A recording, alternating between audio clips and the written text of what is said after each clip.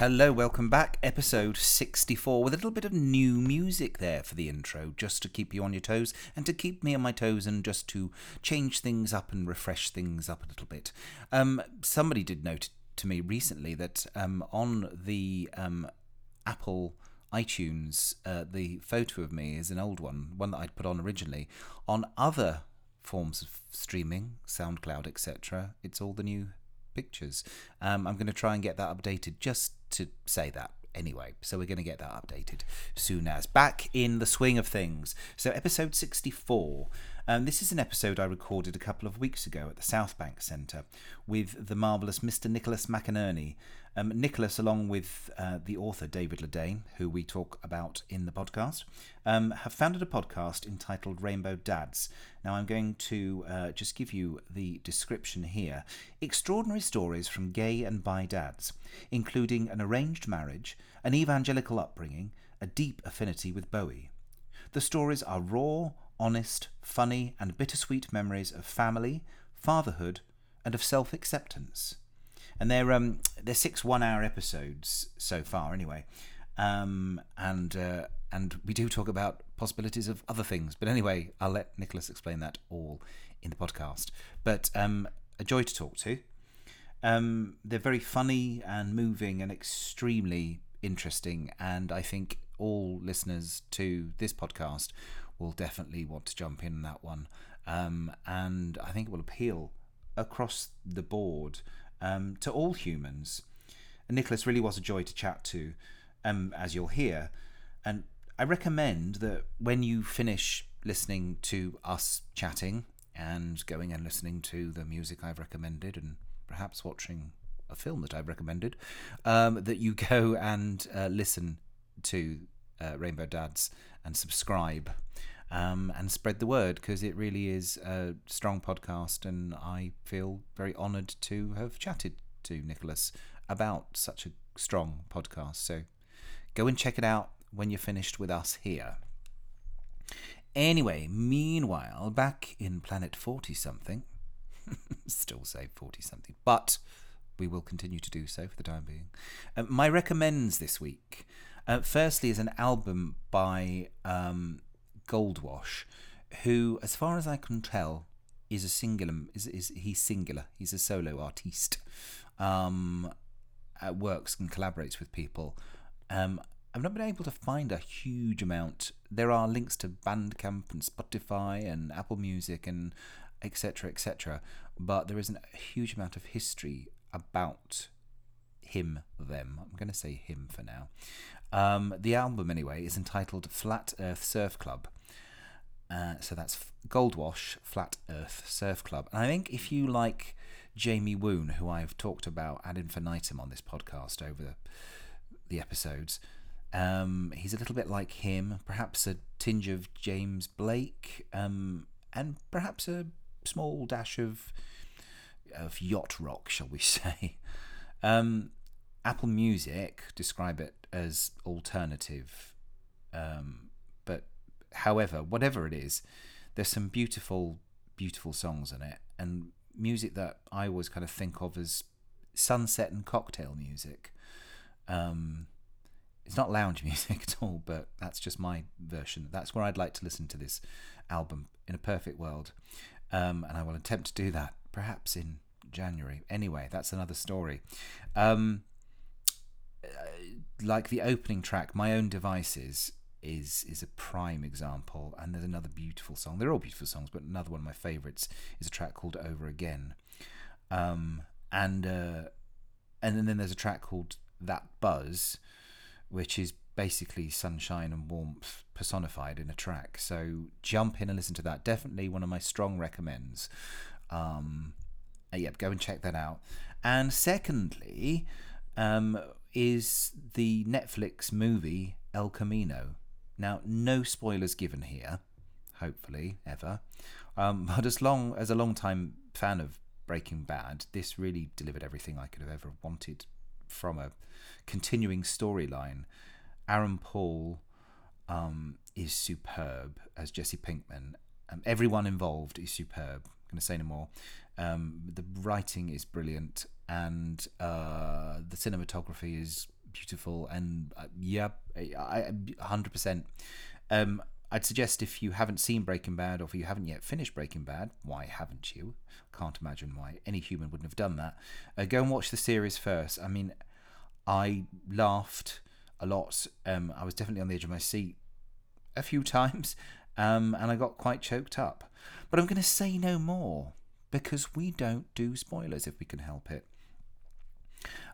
Just to give you, I've been super busy again, but I've managed to get this ready to put out to the world. There will be others coming up soon. I'm hoping to get a few out before I head off to do my Christmas job, Panto. Really looking forward to that, but hopefully get a few in before then, and maybe some whilst I'm there. I'm hoping to do that again, almost like I did last year.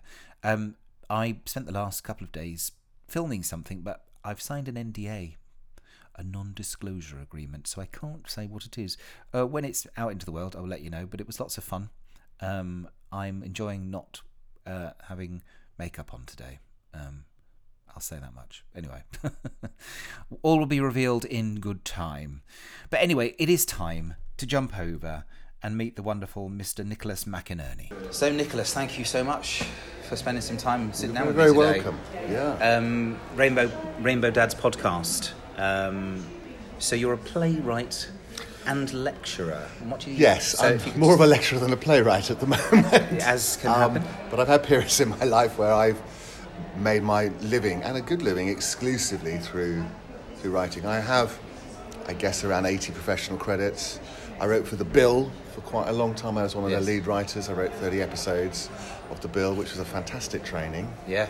And I've written a lot of radio drama, which is obviously appropriate for this, but is a medium I like very much. Yeah. And of course, in radio drama, you get to work with some really, really good people. Absolutely. Yeah, because they're in for a day, and you get to work with Andrew Sachs or Anton Lesser or Saskia Reeves, and that's a real thrill.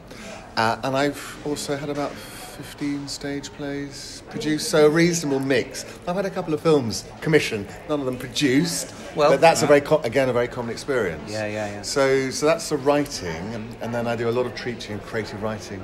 I advise something on their Huffington Post, a friend of mine.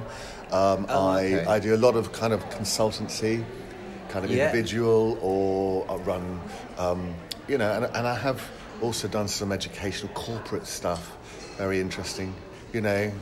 Way to make $1. All of that. Exactly, where you make the bucks. Absolutely. And is there anything coming as far as your? Oh, that's interesting. Radio, just because it's always radio. I'm adapting Colette's Break of Day. Yes. Which will be coming out next year. I've also been working on a Bible for a police procedural, which is always interesting for a small independent company.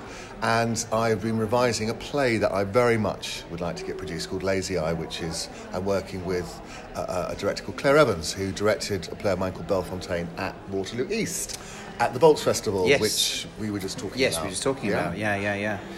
So which do you, kind of as a medium, just as we're on that, do you prefer, do you have a preference for writing for stage or for radio? You know the answer to that. Applause is the most addictive drug of all. Yeah. Applause is the most addictive drug of all. I mean, you're a performer, so I write the words, I give the words to you. I then have to take that step back. I'm always very thrilled and excited by what the performer or the director or the designer brings to it.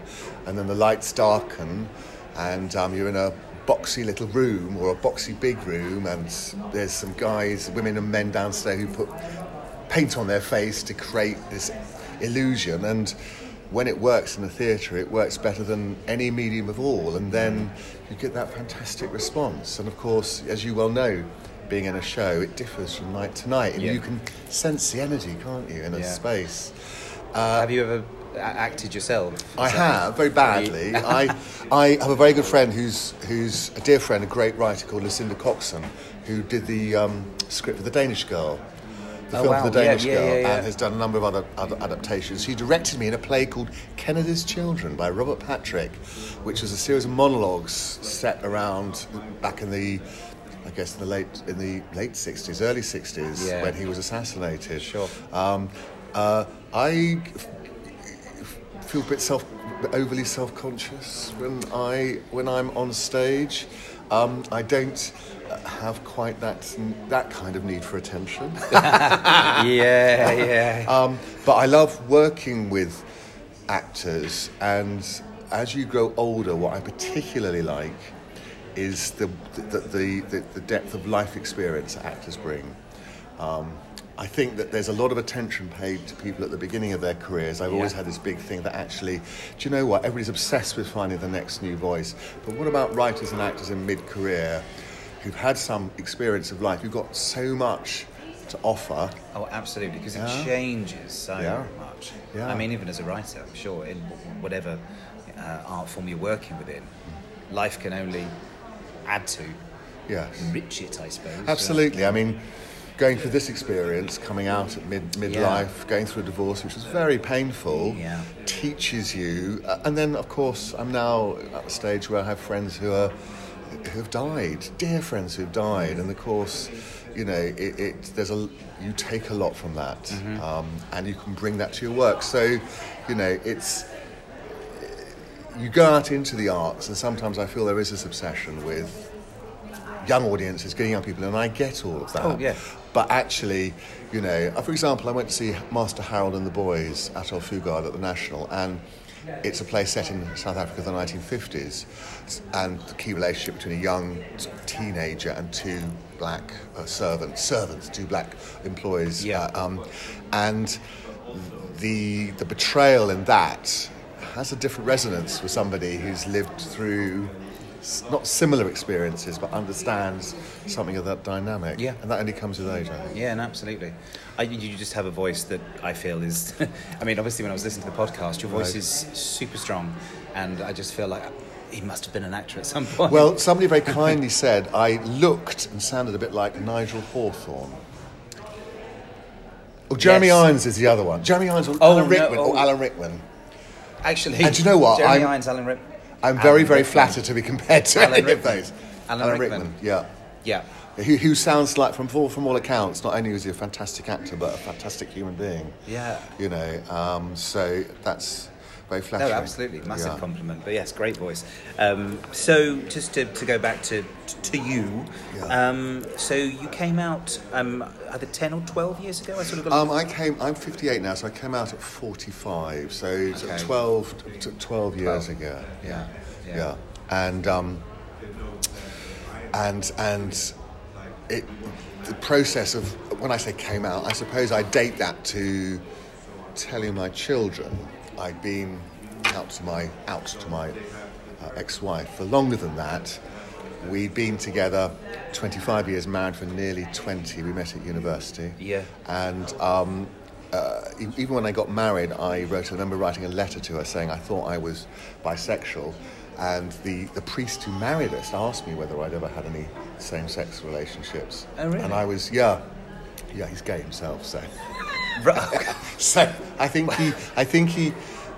Where would the Anglican Church be without? I mean, without their gay priest. But I think he intuited then, not that there was a conflict, but it was something that needed to be looked at or spoken about. So, and for the first, when we got married, I was 28. We had children. I was 30. My first daughter was born when I was 30. Yeah. I'm not one of those stories of somebody who was desperately seeking kind of male-to-male contact and having kind of illicit moments. That wasn't my story at all. In fact, I would say my wife and I had a very good sex life, actually. And I loved being a dad. I loved bringing up kids. So there was lots to compensate. It's when the children hit the teenage years, classic, isn't it? Start moving away, start wanting their dependence. And suddenly you're sitting at a breakfast table looking at the person with whom you have just, spent 24/7 bringing up kids, thinking, where do we go from here? And I think that's when this notion of my sexuality became much more prominent, I think, much more pressing. And at the time, there's a couple of things that we did. My wife and I decided that we would do some personal development stuff, and so we did a course in Tantra. Now, I don't know what you know about Tantra, what you know anecdotally. I know Sting's the... Sting, yes, exactly. Everybody says Sting, everybody says, Is it 2-hour orgasms or whatever? Yeah. It's much more interesting. It's a kind of exploration of the idea of the energies in your body. It has a belief system. It has a system around the energy sources. I'm trying to, if it's I can't remember exactly what they're called now. Anyway, yeah. It has this idea, and it's an attempt to kind of unite both your sexuality with your spirituality. So there is an idea that when you express yourself sexually, you are connected to a force that's bigger than yourself. It's very powerful, and it plays around with the feminine and masculine principle, but the feminine principle is energy, and the masculine principle is consciousness, which stereotypically you might assume is the other way around. Yeah. So me and my wife went, and along with another group, we went and did a year's training in this and did some mad and wonderful things, and that kind of gave us a space in which to explore a few things, and for me to be a bit more honest about my same-sex desires. Yeah. And then the other thing is that in 2004 I went to an extraordinary festival in the States called Burning Man. Oh, yeah. I don't know if you've heard of it. Yeah. And that is... people ask me, what is it? And I say, well, it's an experiment in utopia, but like every experiment in utopia, there has to be a dystopian element to it. So it's a tabula rasa. It's a place where you go, take all of your issues out to the desert, out to this punishing environment, which is full of art and music and naked people, and incredibly sexy naked people, and an erotic energy I've never experienced anywhere else. And it asks you the question, if you could do anything you want but be responsible for it, what would you do? Because it allows people to explore in that context. Very interesting. So that was also part of my coming out. I went for the first year and I was just totally overwhelmed. I thought, I'm going to have a few same-sex encounters and find out who I am. I didn't. I cowered in my tent for most of the time. Second time I went off like a rocket, but only because I think I had an understanding of what the festival's about. It is overwhelming. So those two things together, it's. I've been 7 times. So oh wow! I took my daughter twice. I've taken partners. It's an extraordinary. I've made deep friendships from that experience. And so. And I guess you're meeting people from across the board. Yes, you are. To begin with, when you're out there, it's a very American festival. Yeah. The burning of the man is a very American thing. They're obsessed with fire, but it's It's American spirit at its best. You know how Americans have this unique capacity. They seem to all be born with a kind of engineering chip in their brain. So if you have a problem, not only will they help you solve it, build a shade structure or create a kitchen, but then they will help you do it as well. So it's this wonderful kind of generosity of spirit allied to this kind of frontiers mentality. Bit Blade Runner, bit Mad Max, My husband's from the US, and I wish Which he'd part? sometime... California. Right. Fresno, California. Yes. Central Valley. But I love and also gave me a chance. San Francisco is now a city I probably know best after London. Yeah. I mean, I now have after 7 times. I now have the restaurants I visit, Sure. and the places I hang out. I've got friends I can go and stay. San Francisco's I mean, for me, that was a place where it was my Burning Man. It was my, it's very different to being a gay man in London. At that time, 1999, I suppose, when I was there, first time. It felt like a very different world, very freeing. You used to walk down the street holding hands with your partner. Which, I do over here, but I still... I feel safer in certain... And I'm quite a brazen person, I suppose, but certainly my husband is slightly more cautious than me. No, I'm the same, sadly. I do have to check where I am. And it's that wonderful, amazing Panty Bliss, Dublin, which I think is a speech that will be studied as a brilliant piece of rhetoric. As a writer, as a performer, you must look at that and think, by George, that's good. But her key theory that we all check ourselves, and so we internalise that impression is absolutely on the money, isn't it? Yeah. Amazing, moving, and if you haven't seen it, please go. Please go see it. Panty Bliss, Abbey Theatre, and watch it not just for what it says, but the way in which it's constructed. It's a beautiful piece of rhetoric. Wonderful. I'm glad. Yay! It's good to hear other people listening to it, because sometimes I refer to it and people don't know what I'm talking about. I'm like, gay people. And I saw she was instrumental in the campaign to get the referendum to get gay marriage made legal in Ireland as well. It worked. Yeah, it did. So sorry, jumping back to your podcast. Of course. So you and David Ledane, who's an author. He is. Yes. Gay dad. Yes, absolutely. How did you first get together? What was the situation? So, somebody once said, it's really interesting, I'm of an age, I'm 58, so I was a punk boy in 1976. And punk, there was a very famous magazine called Sniffing Glue, and it said, it said, buy a guitar, learn 3 chords, form a band. That was the punk spirit. Somebody said to me recently, a woman called Sarah Golding, who does a lot of podcasts, she said, podcasts are the punk of radio. And there's something about that. There's something about the way in which you can just grab and just go out and make it, do it. And it's very democratizing. It's very, and hopefully there'll be an audience out there. I'd never done anything like this. I'd done loads of radio drama. I'd been on a good read. I'd done interviews. I'd done Woman's Hour, but I'd never done anything like this.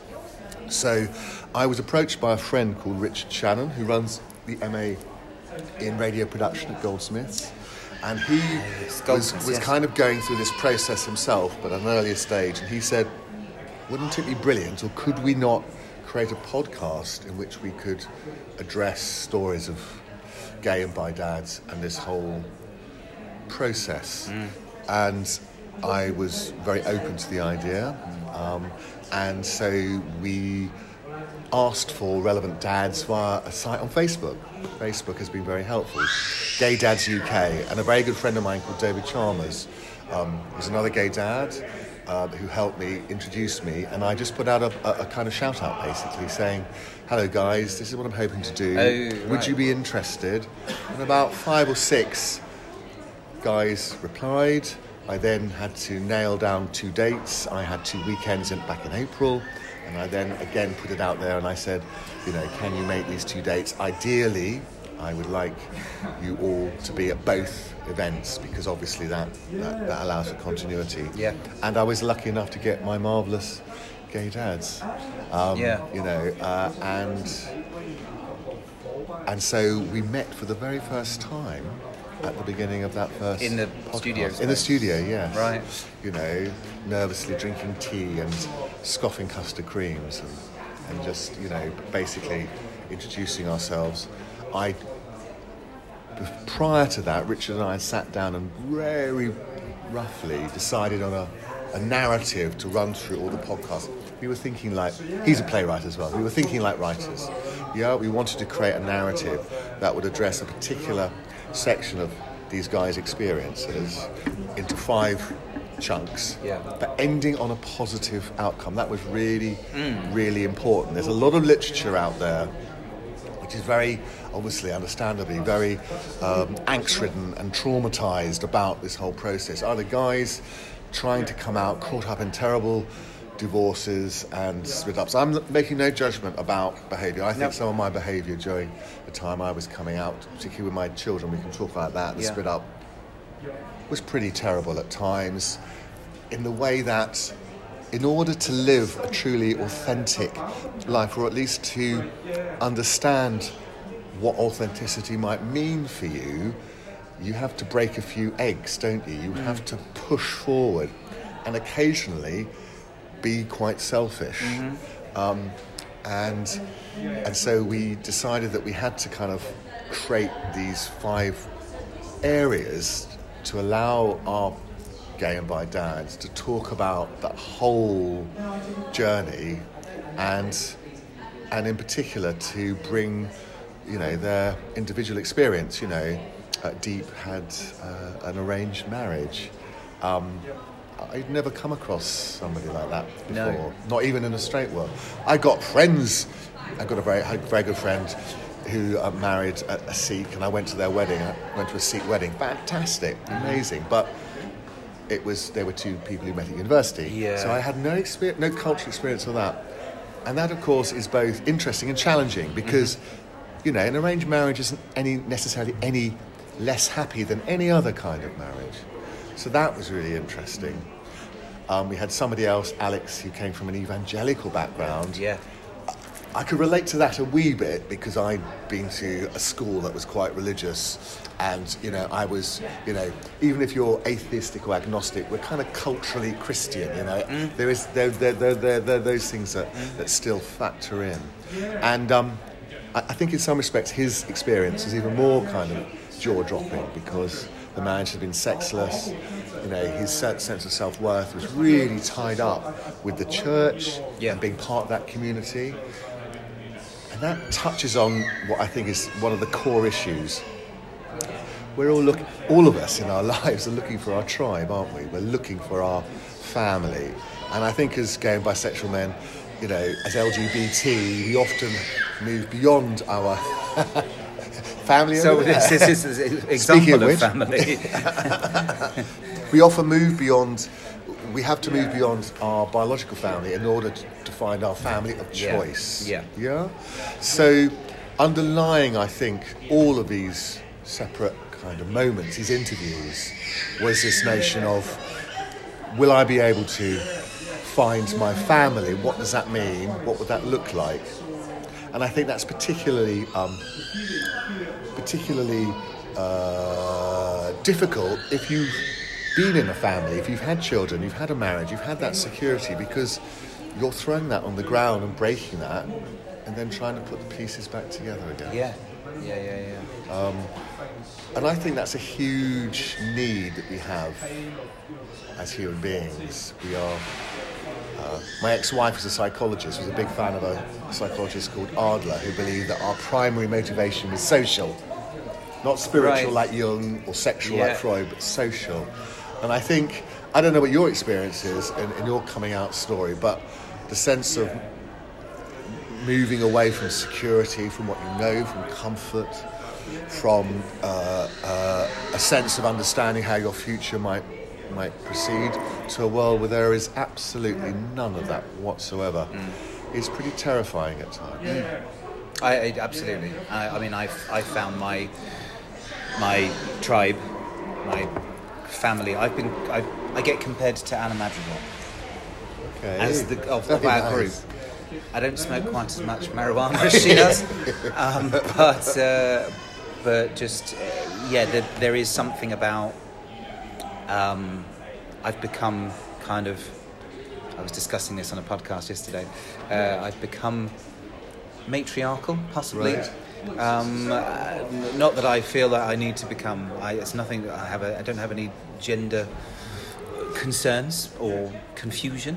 But I know I've taken on that role in our group.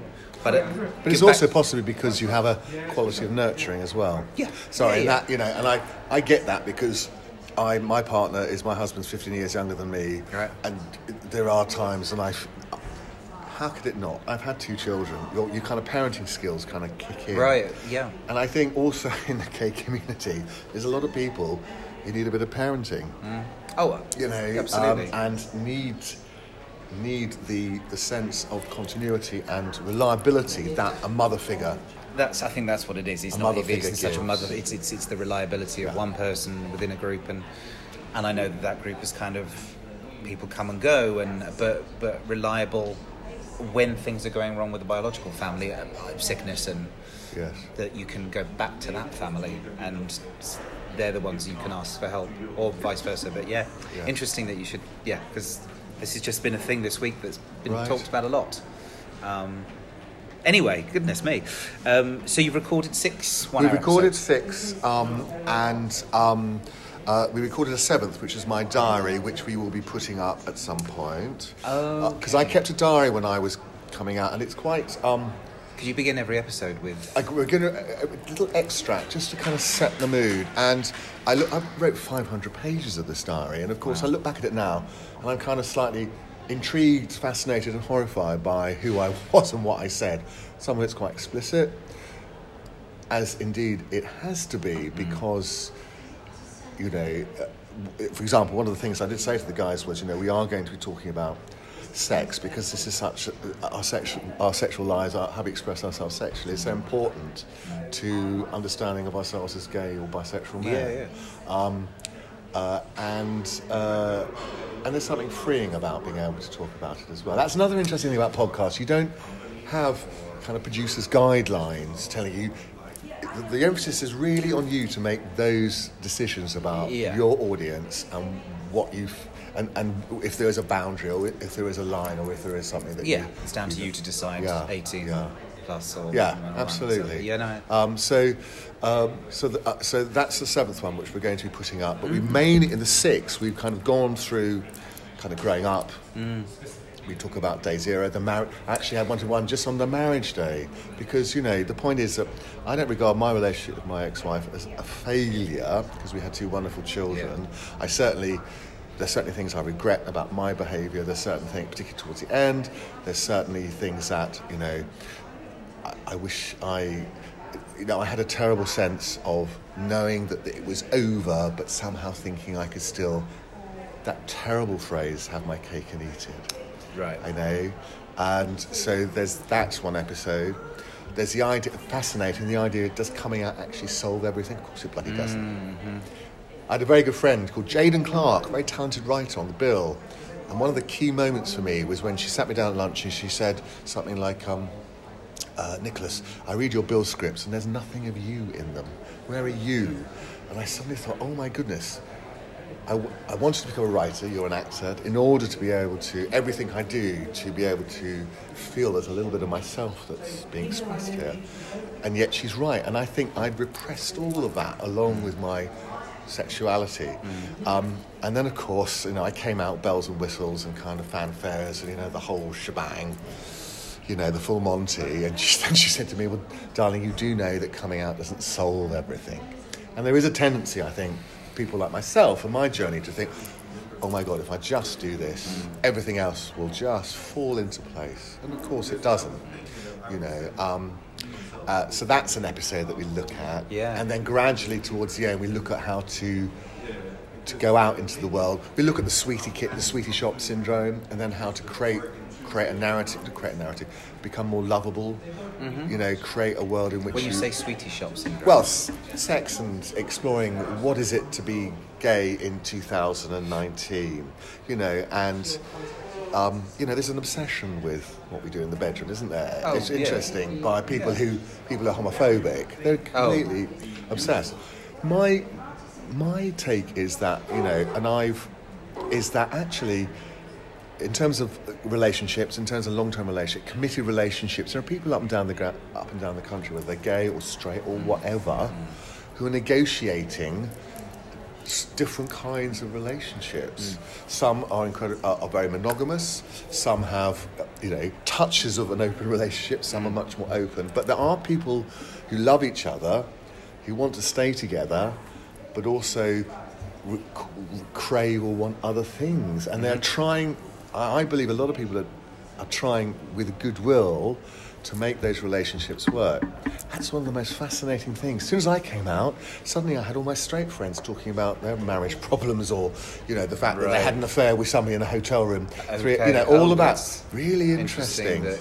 And I suppose I was kind of a safe space. And also, we were talking earlier a little bit about the wisdom you acquire from a big experience like a divorce. You're just kind of humbled by that. I found that I was so much less judgmental of other people's behaviour because I was less judgmental of my own, and I was asking other people to be more understanding.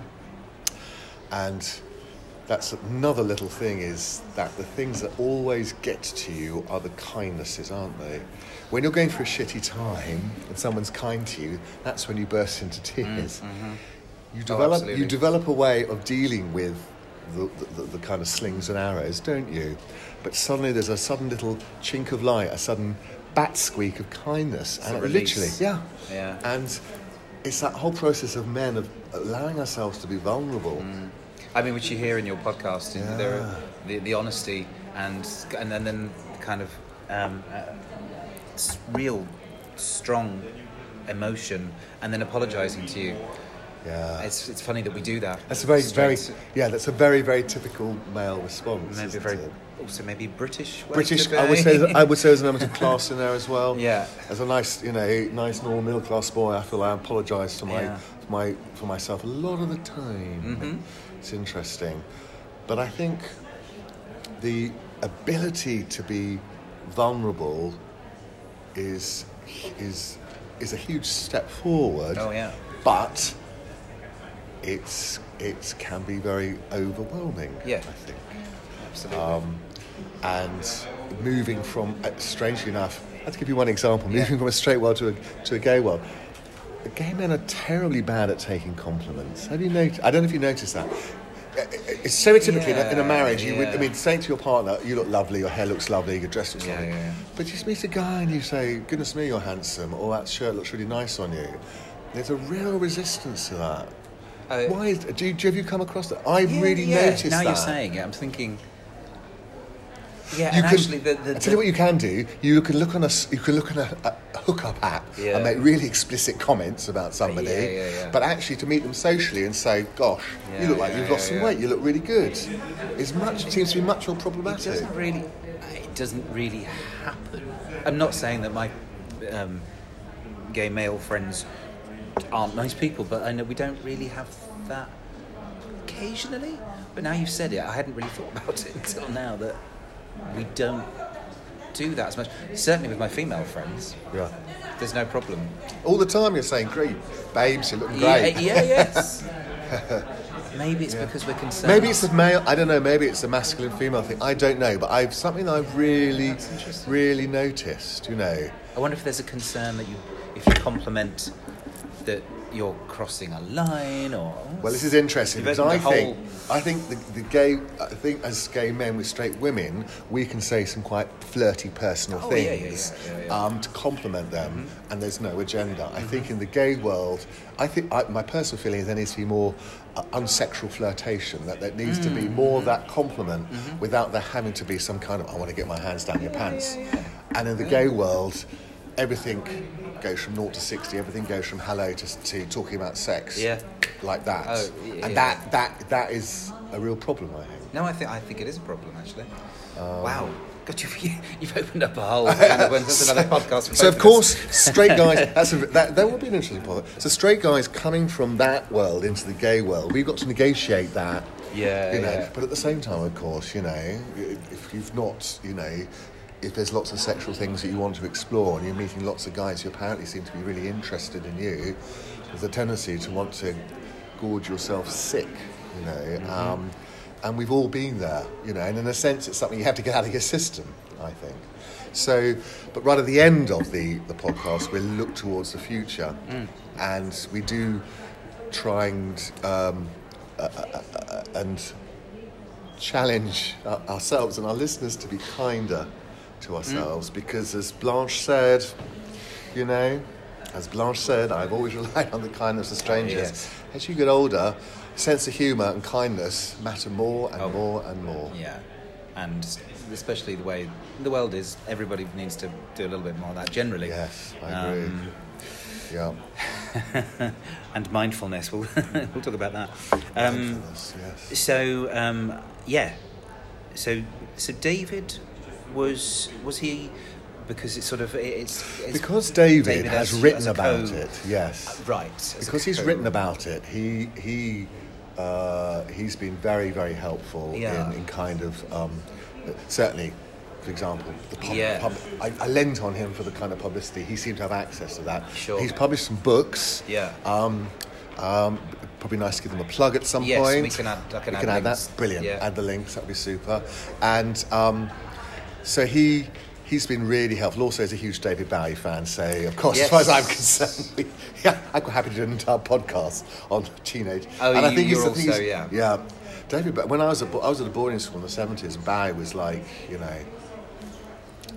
was like God, I suppose. Mind you, there were lots of others who were as well, but him in particular. And I think his androgyny, his ambiguity really, really spoke to us. It's the whole thing of being a bit of an outsider, really, isn't it? Mm-hmm.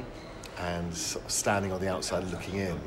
and he seemed to make that completely okay. Not just okay, but actually really rather wonderful. It was interesting that David commented on that on the podcast. Yes. And it actually really resonated with me. I mean, obviously it's sort of not a generation on, but another decade on. For me, it was Boy George. Yes. Even though he wasn't sort of initially, he said that he preferred a cup of tea to sex and all that stuff. It was pretty obvious. Yes. And for me at school, becoming a fan of androgyny was a way to be out absolutely without being out. Yes. And that was so funny to hear. And obviously at university I said Berry's the only man I would sleep with. That was my little way of dipping my toe into the water. So I totally get what you're saying. Yeah, it's interesting that's there for a lot of people. Yes. You were just saying about the podcast always starts with one of your diary entries, and we've now got, you're saying, a whole podcast. There will be number 7 will be half an hour of my diary, and it's kind of selected edits, just kind of going through, touching on some of those key moments, particularly, for example, the moment I came out to my children, which was the single most difficult thing in the whole journey for me. And this was after coming back from after Burning Man, coming back, and for a while myself and my ex-wife thought that we could kind of accommodate my need for same-sex contact within the marriage. There was a fascinating website I joined, an American website, of course, called Closed Loop. This idea in America that a couple, if he needed same-sex contact with the wife's permission, he could effectively have a boyfriend. Right.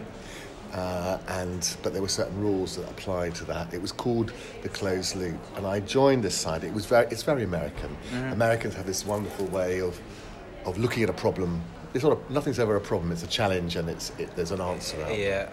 And it was very interesting. For a while, I thought possibly we could do this over here, and I did meet a couple of guys and have a kind of sort of relationship with one for a while. But it was always a transitional stage, I think, if I'm absolutely honest. Mm-hmm. And I had my seeing a psychotherapist, and I remember saying to her, she said to me, "What do you want?" And I said, I want a man to fall in love with me and make impossible demands. There's a sense in our lives in which we get caught up in a role that we play, and then we start to feel maybe this is slightly constrained. We chafe at it a bit. But most of the time, we don't do enough to break free of that unless something happens that is so overwhelming that it's unavoidable. And, death is obviously one example, but falling in love is the other example, isn't it? And I would have conversations with straight friends who were in marriages and kind of wanting an adventure but not wanting to do anything about it. Oh, if I meet somebody at an office party and she drags me into the broom cupboard, that would be fine. Right. And I suppose it's also a way of not taking responsibility for our actions. Mm-hmm. I've fallen in love. I didn't do anything wrong, I just fell in love, you know? Yeah. And I think for me, and maybe for these other gay men, because they were all in relationships and we had connections and responsibility, we really had to take responsibility for our actions, because what we were doing was breaking something up, smashing it on the ground in order to try and remake it and find out if that was who we really were. I mean, I think it's brilliant that you've... I mean, this is something I was going to ask you, actually. Your audience, who you feel you're... who you want to address. Yes. I mean, and earlier you were saying, obviously, people like yourselves, but I think it's also really important for people older and younger and same age to be hearing another version of LGBT coming out, and because well, I mean, obviously now it's easier for a male couple to have children in the relationship, but Absolutely. I think we don't think about it enough, and I think it's wonderful that there's now a place for people who are like yourself and people like me who want to hear these stories. I mean, I volunteer for Switchboard. Right. Yeah, and I get a lot of calls, particularly people who are older, say over 45, 50. One of one of the main calls is around social isolation and loneliness. And of course, if you don't have access to the internet, which astonishingly, if you're in the middle of Wales, sorry, I don't mean to curse, I don't mean to diss Wales, but I'm picking that as an example. If you're in the middle of Wales or Scotland, you don't have access to the internet, you may as well not exist. So our audience is three. It's absolutely, it's guys who are in this position, who I think will binge on these. This is why you put them all out together. And maybe we won't get to hear from them, but it would be lovely if some of them wanted to get in contact. Yeah. I think we've been surprised. A lot of straight women have found it very interesting to listen to. I think it gains them an insight into male sexuality, the things that the things that preoccupy us in a relationship. Yeah. But finally, and this is the thing I'm really interested in. I'm really interested, having been in one kind of relationship and now in a different kind of relationship, but I'm married. I'm very interested in the idea of long-term relationships, committed relationships. What does that mean in 2019? When I went to Burning Man, one of the friends I made was a chap who was in a polyamorous relationship. I don't know whether you've... Yeah. And there's a famous book called The Ethical Slut. It's such a great title. Right. By Dossie Eason, about the idea of non-monogamous relationships. I found that all of those other versions interesting. And of course, the gay world is full of good and bad. So I think that I'm hoping that this just contributes a little bit towards that debate and people finding it echoes of their own experience, but always, as I said, with a view to looking to how to make that experience positive, an expansive one. That's your final episode. That's the final episode. I can't wait to hear that one. Do you find actually reading out loud and hearing yourself, how do you find that? Does it sit comfortably with you, kind of going back that far? And then, it's okay sitting literally reading it on paper, but reading it out loud, knowing that this is going to go to it's really interesting. I think that when you look at a diary that you wrote 10 years ago, anything that you wrote 10 years ago, there's a terrible tendency to want to change stuff and to go, oh my God, I was complete and utter wanker here. Maybe if I change this a wee bit, I'll come across. But I think it's important to try and resist that, because you have to be, you write to the moment and you have to be true in that time.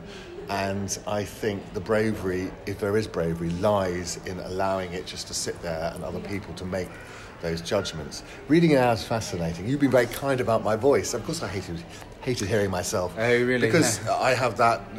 It's not something I'm used to. But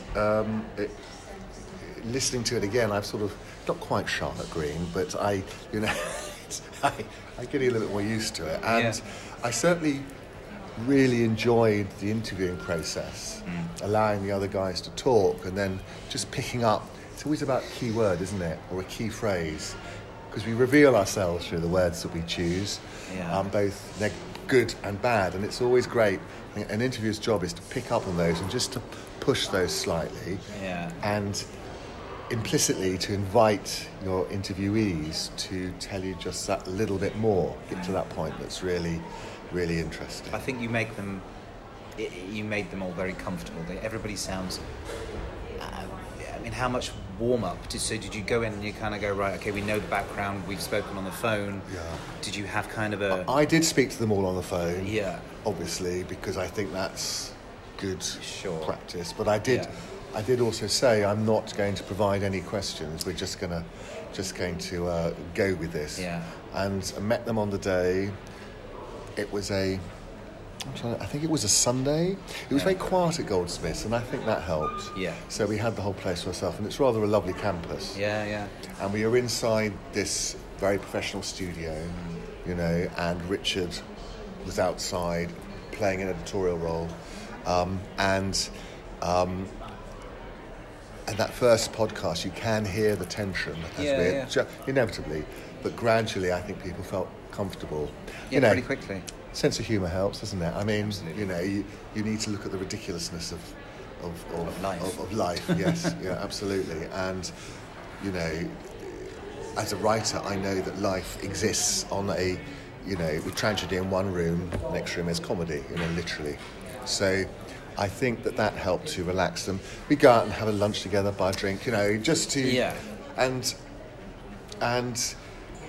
But I think the key probably was not revealing too much about the questions, so that when they came, there may be a pause, or somebody might go, but I always knew the answers would not be prepared. The answers would be more spontaneous. Yeah. I'm sure you... No, absolutely. That technique that absolutely. you I do have some people who ask for, can you give me a bit of a brief, kind of how it's going to run? And if that's what somebody wants, absolutely fine. We offered the editorial decisions afterwards. If there's anything that when we played it back they really didn't want to have revealed, but there were nobody came back. Yeah. In fact, I think what happened was the process of doing this emboldened the guys. I think that by the end of the because there's one of the guys wasn't going to come up for the next Sunday because of some family issue, but he changed things and he came up again from Portsmouth or Plymouth to take part. Right. Wow. So I think what happened was that gradually they got bolder and braver as the podcast went on, which of course was terrific. Yeah. Yeah. So I do encourage everybody to go, and obviously at the end I'll allow you to all the social medias and where to find the podcast, etc. So you begin each with your own story, but then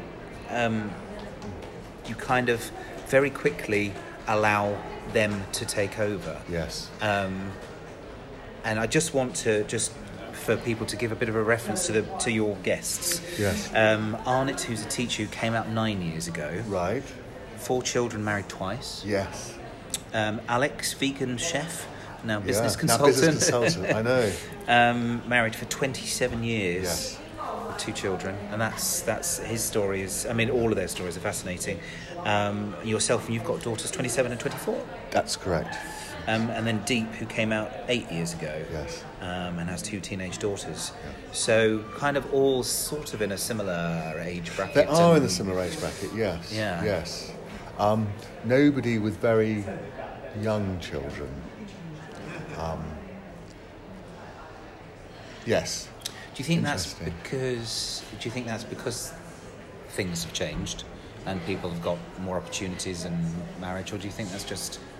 Things have changed, haven't they? I mean, I suppose it's got to be that. Social attitudes have changed enormously. Well, they've changed enormously in big cities, and I'm sure that there's a gradual rolling out effect throughout the UK. One person I showed this to said that he felt that, Rainbow, he was from Manchester, and his wife, he went the other way, he was gay, and then got married to a woman, and she works with fostering with gay, and he was saying that nobody kind of bats an eyelid now over these things. But you see the point. I think I was probably the oldest one there. For me, I was at a boarding school in the 1970s. 850 boys, and coming out then would have been social suicide and probably quite physically quite a risk. And I'm a big guy. I played rugby. I love playing rugby. So, when people call me a puff, I go and beat them up. I mean, for goodness sake, go figure. It's ridiculous. And so what age did you kind of first have a realisation? Well, I think that at a boarding school, inevitably there was a certain amount of youthful experimentation. Sure. Yeah. And I always remember one lad that I was kind of, having kind of sex with, suddenly said that he'd fallen in love with me, and that absolutely terrified me. Right. Because I wanted the experience, but I didn't want any of the kind of emotional. And I spent one half term with my parents on a campsite caravan, because we had a caravan. Yeah. I remember it now very distinctly, being absolutely overwhelmed and agonised, convinced I was gay, and wondering what I would do about it, because I'm the oldest of 4 boys, and my second brother's also gay. And, yes. And my mother was very homophobic. I mean, when I say very homophobic, she was probably just reflecting the general attitude towards homosexuality of the 70s. Yeah. My father, who'd been to a boarding school, was far more accepting. Right. But when I got married, shortly after that, my brother came out, but in a rather unfortunate way, an ex-girlfriend basically outed him to my mother, which is awful. Okay. And and so my ex-wife and I tried to mediate between my mother and my second brother, and it was all quite difficult. And I think that kind of pushed me back into the closet even more. I thought, by George, if this is what has created this kind of volcanic eruption, then I can't add to that. Yeah. And that is something that I've thought about a lot. But certainly there was that period of time. I don't know when you came out and when you thought you were gay. I mean, the other thing was, the men that I found attractive just weren't on television. I like big, right. I like beary, stocky guys. And it was Larry Grayson and John Inman. And Sure. I don't want to. But that was it. And so. Yeah, the idea of a masculinized gay man in television and film at that time was, it was just that that seemed to be the only kind of option, So, obviously I'd had intense fantasies around my gym teacher who was, played for Wales rugby team or whatever, things like that. Yep. So there's a kind of there was both agonising over whether one was gay, but the confusion about who did I find attractive, and maybe those kind of guys weren't available, would never be available for someone like me. Yeah. So, but that was the 70s, Yeah. I went back to the school recently, and of course pastoral care has changed enormously. Yeah. So I actually made a point of asking about it.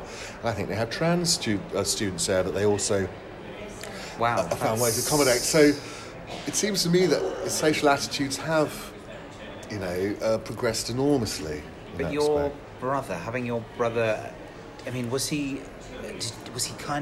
he become a role model for you, or were you just so different as people? I mean, we are very different. He's a psychiatrist, a pink shrink, and he's more academic than I was. I think. Oh gosh, it's so difficult. I think as the older brother, you always feel slightly responsible. I was the one who was always, had to be the responsible one looking out for my younger brothers. We all went to a boarding school, which is both a good and a bad thing. In a sense, going to a boarding school isolated me from my brother. I don't have particularly strong relationships with my brother. Right. I have friends from school that I've known for 45 years who I am deeply loyal and committed to, who, in a sense, I have no secrets with my friends Paul and Tony.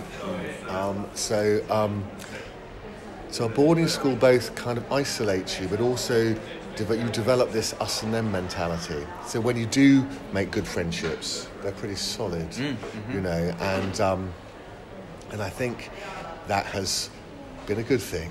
Yeah. It wasn't all bad, is what I'm trying to say. But in terms of, what was lovely recently was that the old boys had a sort of reunion, and we all met down in a pub in the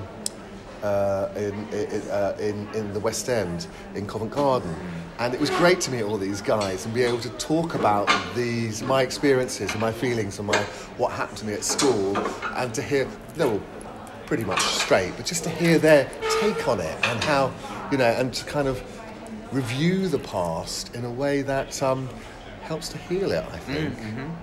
But on the other hand, unfortunately, 6 of my old schoolmasters have recently been found guilty of sexual assault on pupils. I've had that to deal with. It was a very, very, very strange time. And that's been quite upsetting, I think.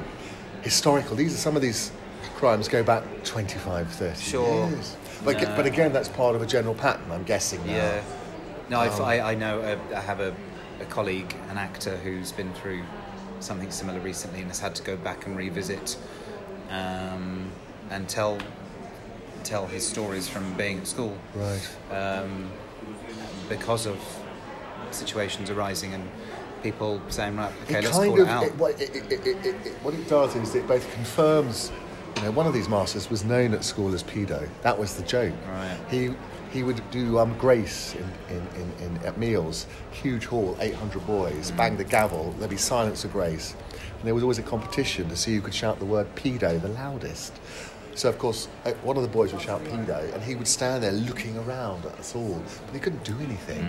I mean, he gave us a great sense of power that we could do this, we could torment this guy. Yeah. He deserved it. Well, yeah. So I'm not, you know, but so it was kind of like a blood sport as well as an open secret. And of course, my anger is really reserved for the school, is really reserved for the fact that they would have known about it and colluded in some way. They would have just wanted to get rid of Masters. Of course, hopefully that is less likely to happen now.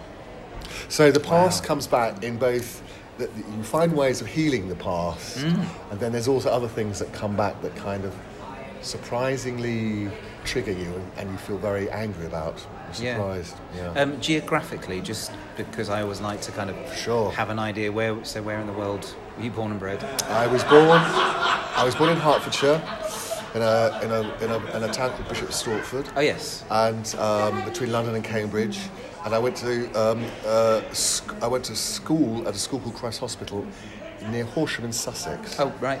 So I feel that I was brought up, you know. My parents brought me up to the age of 11, and then I went to school, but the school really brought me up, if that makes sense.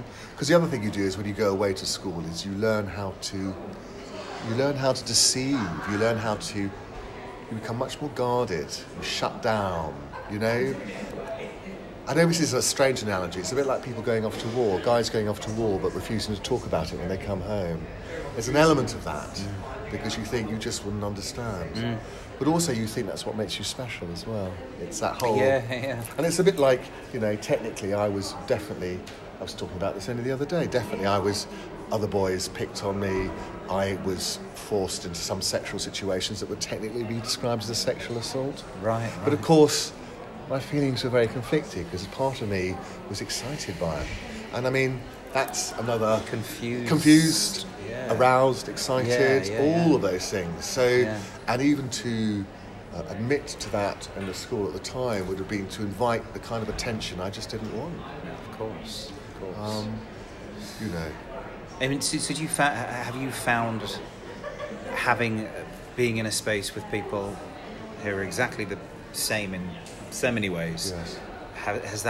Has that given you a chance? Do you feel you've let go of some stuff and, you know, it's freed you up more? Or, I mean, not necessarily that it would, but has it helped you? Has it helped me? Meeting these guys and hearing their stories and sort of nodding at the moments that I recognise, but also acknowledging the differences.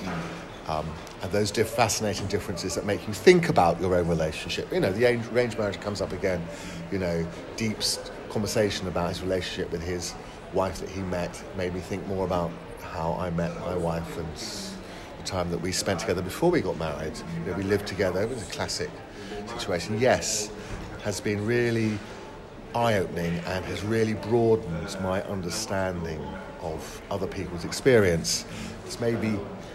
It's also made me quite eager to talk to more people and to hear more stories. I think telling your story and having somebody bear witness to your story is extremely important. You know, that's one of the things you learn as you grow older. You're doing it right now, is being a good listener. Yeah. I think being a good listener, in many respects, is a real quality. I think this is the beauty of your podcast, of all podcasts actually, is that to be able to. I used to find parents listening to Radio 4 intensely annoying when I was a child and a teenager, and I just wanted to have Radio 1 or whatever it would have been then. But growing older and actually wanting to read and hear people's stories changes so much. I don't know why that is. Oh, I have one suggestion. Yeah. Somebody once said to me, because I chair the radio committee of the Writers Guild, so I go into the Radio 4 and we do lots of stuff, trying to get better paying conditions for writers. And somebody once described Radio 4 as being for the intellectually curious, okay? And whenever I put on Radio 4, it may be, I don't know, a programme about crop spraying in Uzbekistan, but I always know I'm going to learn something from it, and I'm intrigued by it. I think podcasts have some of the same quality. So I think that a good podcast, regardless of its subject, will appeal to the intellectually curious. Mm-hmm. What's it like to be someone who thinks they may be gay or bisexual, but is married to a woman? What does that feel like? What does it like to come out and tell the world that, in fact, your sexuality is not as you have portrayed it for 20, 30 years? What does it feel like to be on the opposing side of that? We all have a fear of the unknown, but fear can't stop us from trying to be our true selves. And certainly, what's interesting, once I've had children, the only really good way of demonstrating to children how to negotiate these really difficult relationship issues is by trying to model good behaviour. Now, I'm sure I haven't modelled good behaviour consistently, and as I said, with respect to my children, exactly. But I hope that there's enough acceptance, kindness, generosity, understanding, willingness, love, at the end of the day, love, that they might take some of that into their own lives, so that when they have to deal with some of these tough questions, other kinds of questions, but everybody has. Nobody gets out of life without some scars. They might be able to use that sense of what their parents did as a way forward. Have your daughters listened to? They have listened to some of it. Yeah. Yes. Yeah. My oldest daughter who's a DJ and a producer, has allowed me to use some of her music. Oh, is that the music? Music, yeah, that's I was going to Mina. ask you. Yes. Oh, okay. So, wow. So she's very talented. Yeah. My youngest daughter graduated from Arts Ed last year. So she's a hoofer. She's hoofing around auditions, and she's been in a couple of shows and things. I'm working with people from Arts Ed who graduated last year on a show called Query. Okay. So I'm sure there's a connection. Yeah, there. I'm sure there is. Previous podcast guest was one of those people, so you'll have to see if they connect. Fascinating. It's a small world. It is, isn't it? Especially in our world. I know. I'm doing Panto Dame, pulling up. Are you doing a Panto Dame as well? Oh, that's yeah. I realised I was doing. Is this your first Dame? No, it's my fourth or fifth. Okay, so you obviously enjoy it. Oh yeah, because it's completely bloody the opposite. Hard work, though. Well, yes, and yes, it's physically. But you're doing 10 shows a day, aren't it's you, that, or something? but it's not. But to be honest with you, the freedom of being it's drag. It's like drag, isn't it? It's like armour. armour. It's armour. Yeah, exactly. It's that. But it's being a clown, and a lot of the roles that I play, I do a lot of comedy, but actually it's kind of the ultimate clowning. Yes, it's kind of as far as you can go. There's such a physical element to it.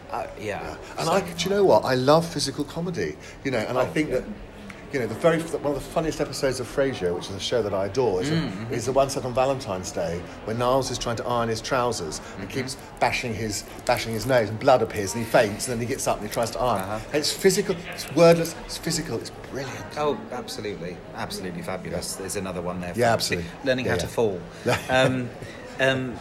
Sorry, I'm going to jump back to my questions because I've gone completely off, but that's all right. That's the way we go. Did you, when you were coming out, when you actually said, right, I'm going to tell everybody, told your wife, and then eventually told your daughters, did you have, it's not a role model, but did you have somebody that you could refer to, somebody that you'd seen, you'd read about? Okay, well, I'll tell you the one thing we did do. We went and visited a counsellor, my wife and I, ex-wife and I, and talked about how we should do this. And we, the counsellor gave us some very good advice. For example, she said, it's really important that you tell both children at the same time. If you don't, then one of them may imagine that she's been told something that the other doesn't know about. That's really important. She also said it's very important you tell them, at the beginning of a holiday, Yep. So that they have so we just told them at the beginning of the summer holiday. So they have 6 weeks in order to process it. And she says they're of an age that when you tell them, they will probably want to go off and be with their friends. So you need to organise that. So I did warn both my oldest daughter and my youngest daughter's main friends that we were planning to do this at a certain time.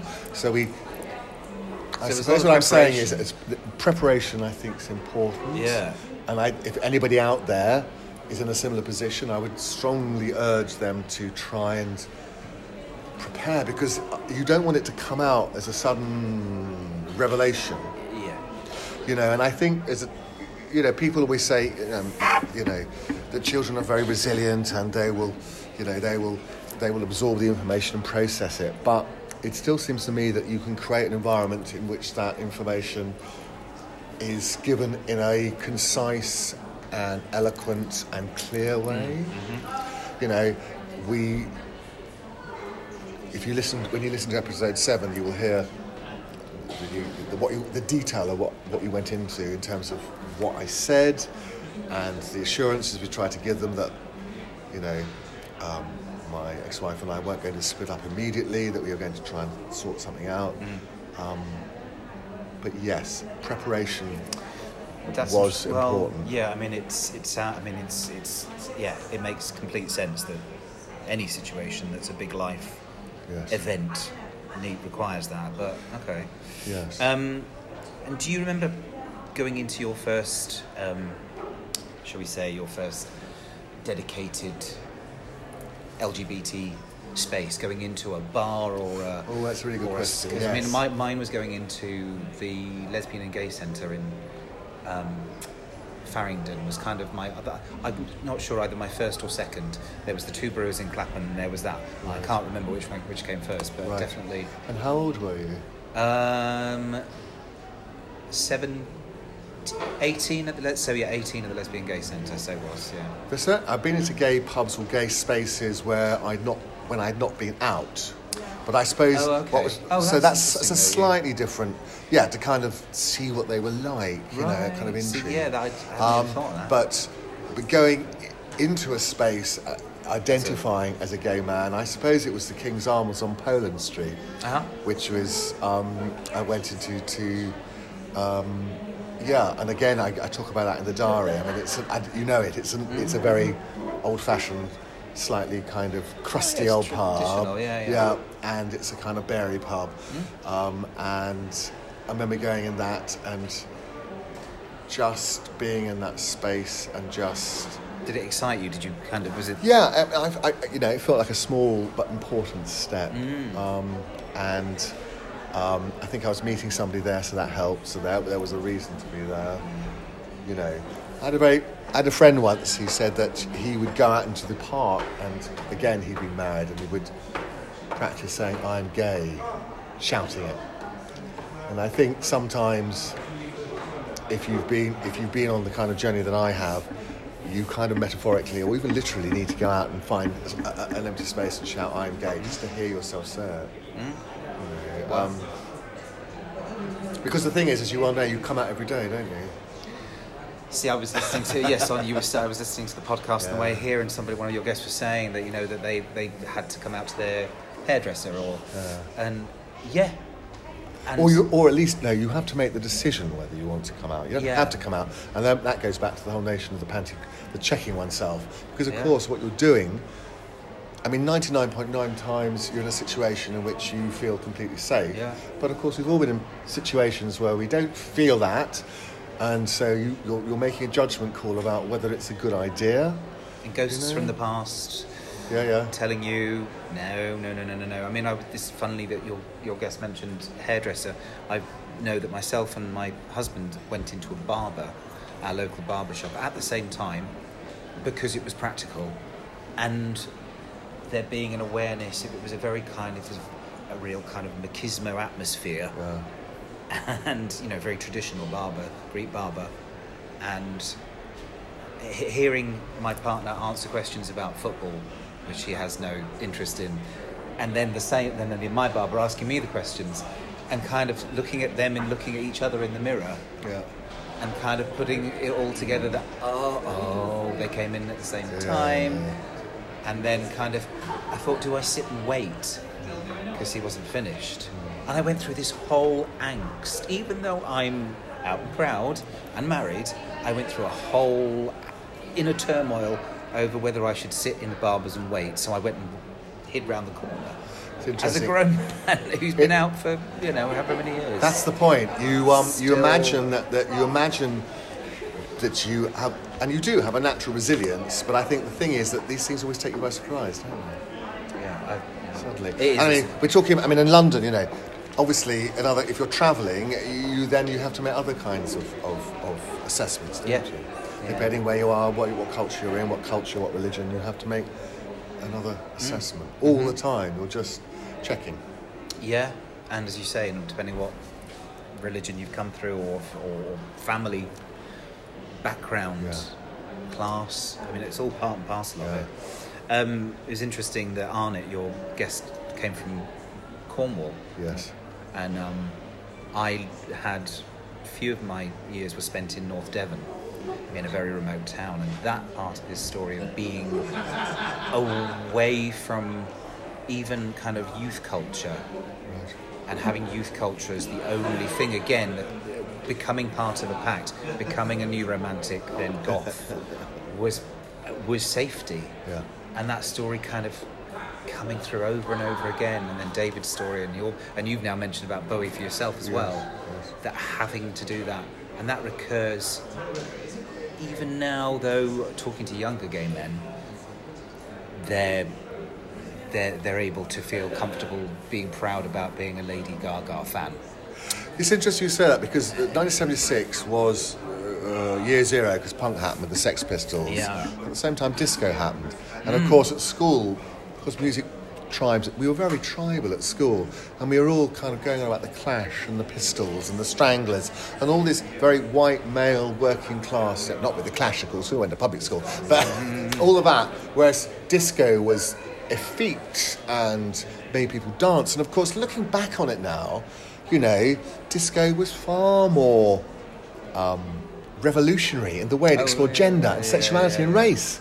And of course, I've come back to that, like every self-respecting gay man, and adore that kind of music. I've seen Niles Rodgers I don't know how many times. He's a complete legend. Yes. I love the Pistols as well, but they can sit together. They can sit together now, whereas before it was, you either had to be one, so binary. You either had to be one thing or the other, and what you were, and if you're into Chic and Sister Sledge and stuff when at school, you could like Donna Summer's "I Feel Love" because that was electronic, and that was slightly techno and boffiny, but anything else.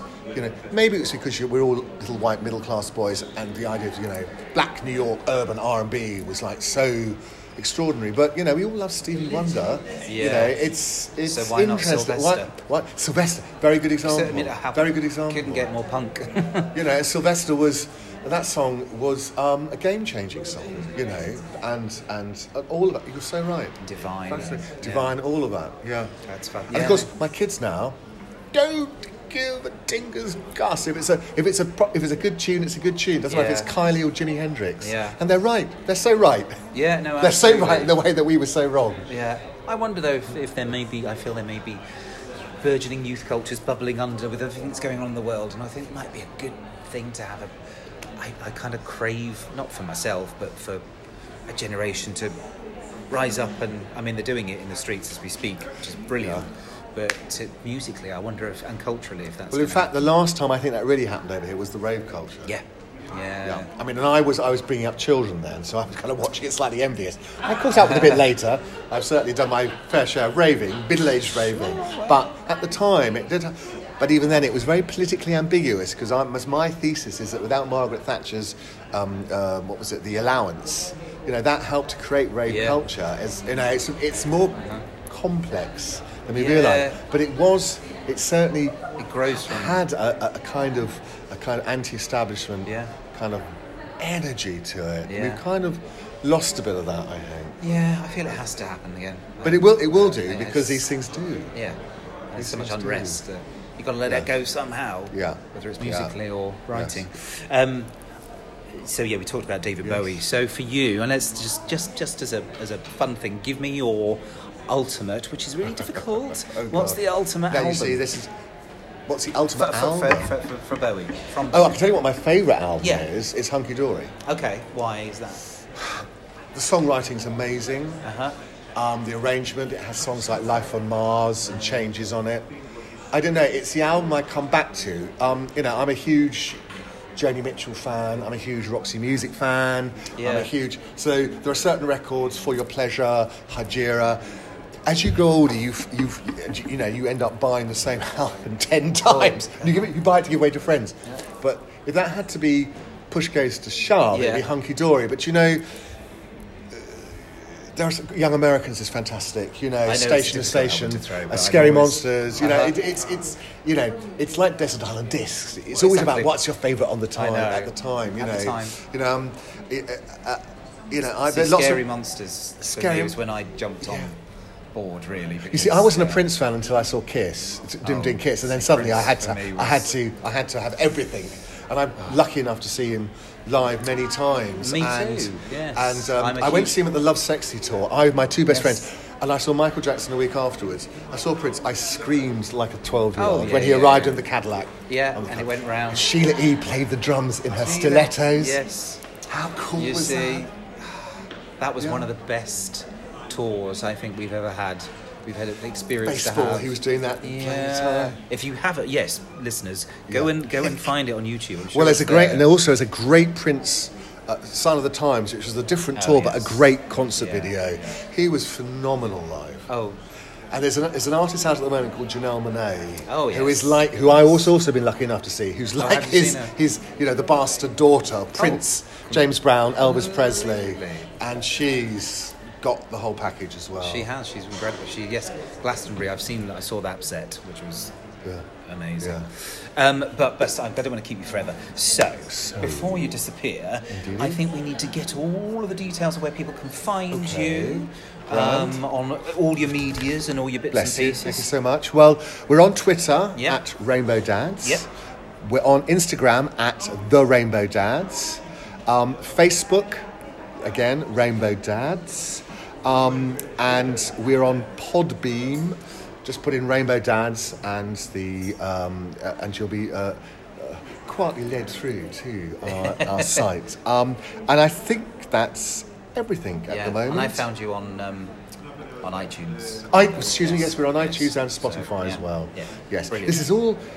You see, this is new territory to me, so I feel like kind of slightly feeling my way. But I know, and sometimes you realise you're on something, you didn't even realise that it happened somehow. Yes. It's there. Yes. So, but thank you so much. Thank you very much. I really enjoyed. Yeah. Well, we'll chat on, and everybody go listen. When you finish this one, if you're on your journey, if you're doing your housework, stop, download, and start. Please do, and also if you can share or put up a review, any comments, any feedback will be really helpful. Reviews and starring help, but also we're thinking possibly of new podcasts, maybe Rainbow Mums, maybe Rainbow Kids. Yeah, so any ideas anybody might have, that would be very helpful. Mums, yes, absolutely. Yes. Why not? Yeah. Thank you so much, sir. You're welcome. Cheers. You're welcome. And that was Nicholas. What a great conversation that was. Just as a little add-on, apologies to everybody concerned for the baby crying and people having a jolly good time. It was far too early in the day for that kind of behaviour. But anyway, I did try and edit out as much of the background noise as I can. But this is the nature of live podcasting. Anyway, thanks again, gang. Spread the word. Go and listen to Rainbow Dads. And I'll be back very, very soon. Promise.